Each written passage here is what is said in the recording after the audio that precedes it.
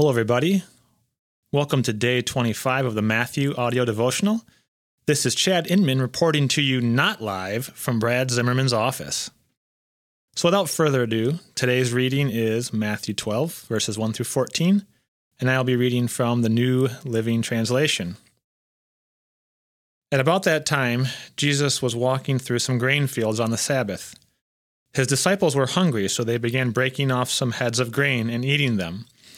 But some Pharisees saw them do it and protested, "Look, your disciples are breaking the law by harvesting grain on the Sabbath." Jesus said to them, "Haven't you read in the Scriptures what David did when he and his companions were hungry? He went into the house of God, and he and his companions broke the law by eating the sacred loaves of bread that only the priests are allowed to eat. And haven't you read in the law of Moses that the priests on duty in the temple may work on the Sabbath? I tell you, there is one here who is even greater than the temple. But you would not have condemned my innocent disciples if you knew the meaning of this scripture. I want you to show mercy, not offer sacrifices. For the Son of Man is Lord, even over the Sabbath." Then Jesus went over to their synagogue. When he noticed a man with a deformed hand, the Pharisees asked Jesus, "Does the law permit a person to work by healing on the Sabbath?" They were hoping he would say yes, so they could bring charges against him. And he answered, "If you had a sheep that fell into a well on the Sabbath, wouldn't you work to pull it out? Of course you would. And how much more valuable is a person than a sheep? Yes, the law permits a person to do good on the Sabbath." Then he said to the man, "Hold out your hand." So the man held out his hand, and it was restored, just like the other one. Then the Pharisees called a meeting to plot how to kill Jesus.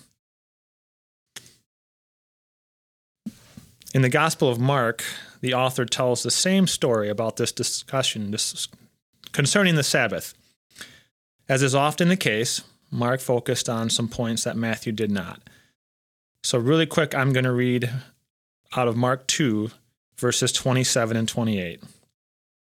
Then Jesus said to them, "The Sabbath was made to meet the needs of people, and not people to meet the requirements of the Sabbath. So the Son of Man is Lord, even over the Sabbath." All right, so 2 Sundays ago, the middle school group, Moto, explored the same passage. During that time, the group addressed 3 questions, and I'm going to dive into those same 3 questions today. So question 1, what is Sabbath and what does the Bible say about it? In the Jewish religion, the Sabbath day is the 7th day of the week. It is a holy day ordained by God for us to rest from our daily labors and worship Him. So Jesus would have observed the Sabbath with his followers on Saturday. According to Scripture, the Jewish concept of Sabbath goes all the way back to creation. In the creation story in Genesis, chapters 2, verses 2 and 3 states, "On the 7th day God had finished his work of creation, so he rested from all his work. And God blessed the 7th day and declared it holy, because it was the day when he rested from all his work of creation." And then later, when God gave Moses the 10 Commandments, the 3rd commandment was concerning observance of the Sabbath. So Exodus 20, verses 8 through 10 reads, "Remember to observe the Sabbath day by keeping it holy.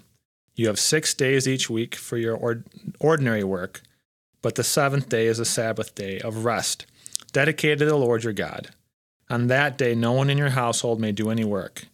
This includes you, your sons and daughters, your male and female servants, your livestock, and any foreigners living among you." So a follow-up question has to be then, why do we observe the Sabbath on Sunday instead? Traditionally, Christians have held their primary corporate worship service on Sundays, the first day of the week. This is in celebration of Christ's resurrection, which occurred on a Sunday. There is actually evidence that the first century church met together on the first day of the week. The book of Acts, which chronicles this early church after Jesus' resurrection, states in chapter 20, verse 7, that a group of believers meeting together and partaking in the Lord's Supper, or what we refer to as communion. So, hence Sunday Sabbath for Christians. And so with that, let's move on to question number 2. What is Jesus saying about Sabbath in today's reading? So in Jesus' day, the big idea, remember the Sabbath and keep it holy, had morphed into a super detailed list of things you could not do on the Sabbath. It was no longer about rest, but rather duty, about being a burden, which is a little ironic, right? So the religious leaders were looking around for people who were breaking the rules so they could chastise and look down on them. In this instance, they are comparing grabbing a snack to agricultural labor. It was so extreme that they were offended that Jesus would dare perform miracles on a Saturday. So to quote my daughter, Sadie, from the podcast she participated in a couple weeks ago, and let's see if I can match her spunk, how is healing somebody from their sickness a sin? Exactly, Sadie. Exactly. So the big idea is that Sabbath was meant to be a gift from God, not a burden.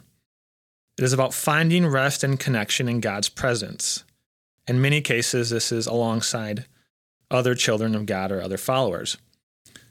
So Jesus is not saying we can or should throw out Sabbath observance in this passage, but rather he is inviting us to live out Sabbath the way God really intended, through rest and connection.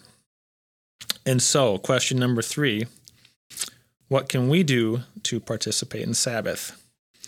If Sabbath is something we should be observing today, how in the world are we going to do that in our busy and crazy context?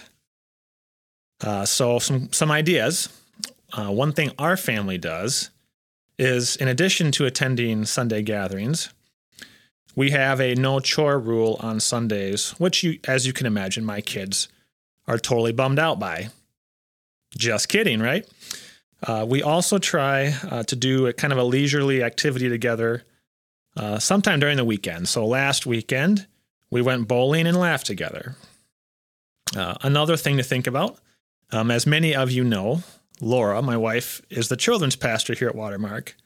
So for her, Sunday mornings are go time. They are anything but restful. So for her, the day of rest that she observes is on Monday. So for those of us who have work responsibilities on Sundays, find a day that works for you and be intentional about Sabbath rest then. Another idea that I've seen is to establish a rhythm of rest in God's presence that kind of goes beyond just the weekly calendar. My childhood pastor would set a time each day, a day each week, Sabbath, as well as a weekend each month and a week each year to withdraw and connect with God. Find a rhythm that works for you and your schedule. The point is, though, since Sabbath was made for us, the idea is not to force these exact examples into your context and beat yourself up when they don't work. The goal is to find something that works for you. Let's pray. Dear Lord, help us to make every Sabbath, whatever that may look like for us, about you. Quiet our hearts, give rest to our souls, and refocus our spirits. For true renewal comes only from you. Holy Spirit, please help us to be intentional with our time and worship, and encourage us to find rest in you alone. In Jesus' name, amen. Thanks, guys. Have a wonderful day.